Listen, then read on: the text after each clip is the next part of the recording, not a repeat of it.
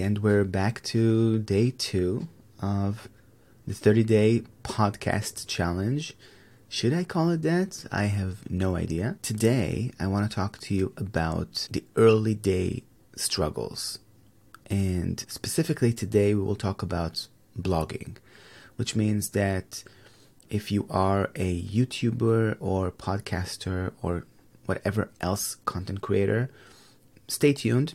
The other struggles for starting on those platforms, from my point of view, will come in later episodes during these 30 days. But for now, we're starting from blogging because that's where I started. What is the most difficult thing that you do as a newbie blogger?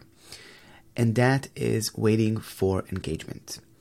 I think one of the most devastating things you can do is work so hard on an article and have it just flop.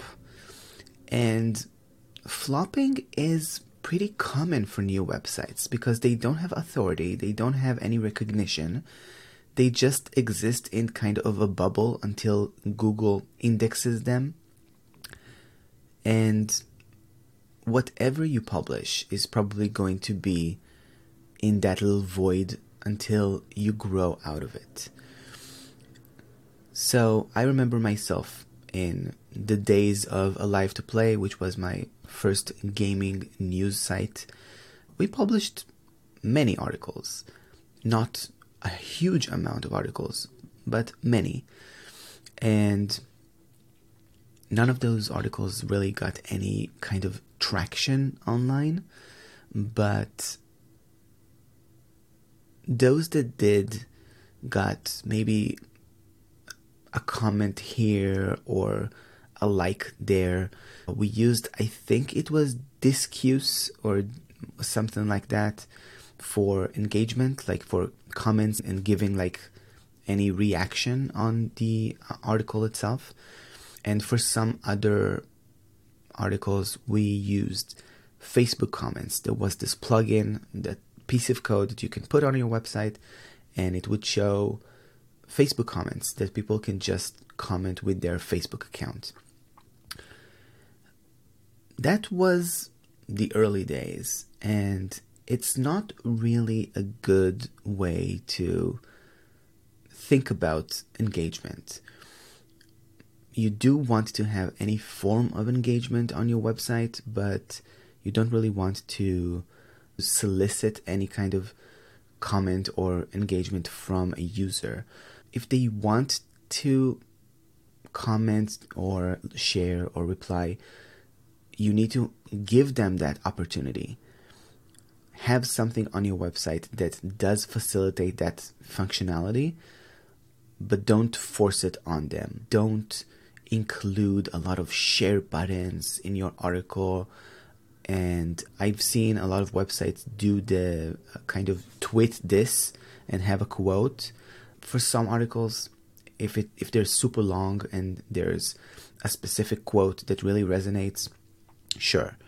But other than that, if your articles are usually under 1,000 words, just have a clean article. You don't want all that mess in a really short article. 1,000 words is not a lot. It's a 5-minute read or less. So that's what I would say about the articles themselves.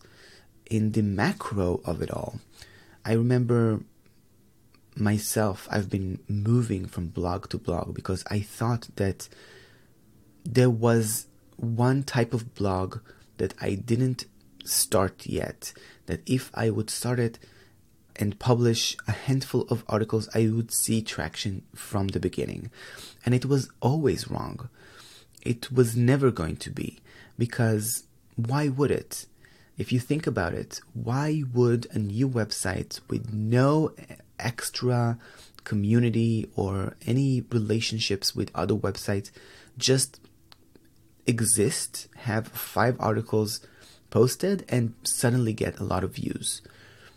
That's called advertising, and advertising costs money. And if you do have the money to spend, for sure, but still, don't rely on advertising. Advertising should amplify what already works organically, not just bring you traffic from nowhere.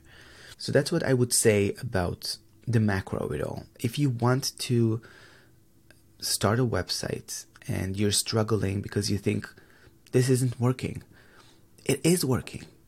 And the thing you should be focused on is not whether people are coming to your website.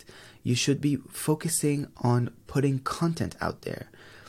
Only when you have about 100 articles published on your website can you start thinking about the data of people arriving to your website. And I can tell you this from personal experience too. Nerd Space Magazine, which is my website, my nerdy blog, where I publish recaps and reviews of nerdy TV shows and podcasts. I have about 50 to 60 articles on it right now, and it does get traffic every week. It's not a lot. It's not getting like Medium. Medium.com has millions of visitors every month. My blog gets about 100 visitors a month, which is something.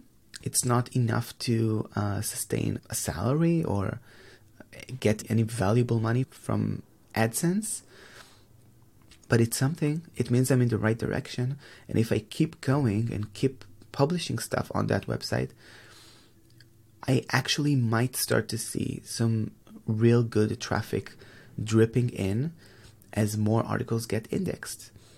And you should do that too if you want to see a blog grow and not just become an overnight success.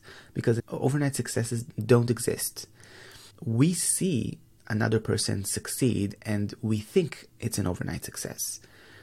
But we didn't see all the hundreds of hours they put into their blog because it was never popular before. Being a blogger is a long game.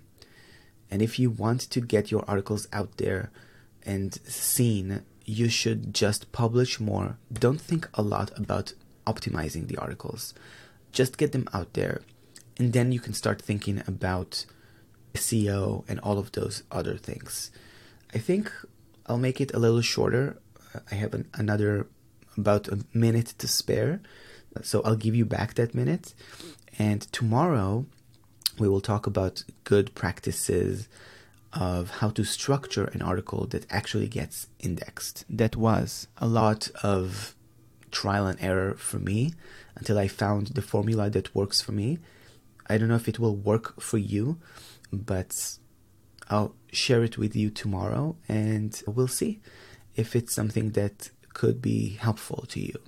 Thank you again so much for watching or listening to this little episode of this podcast all about content creation. I'll see you tomorrow. Bye for now.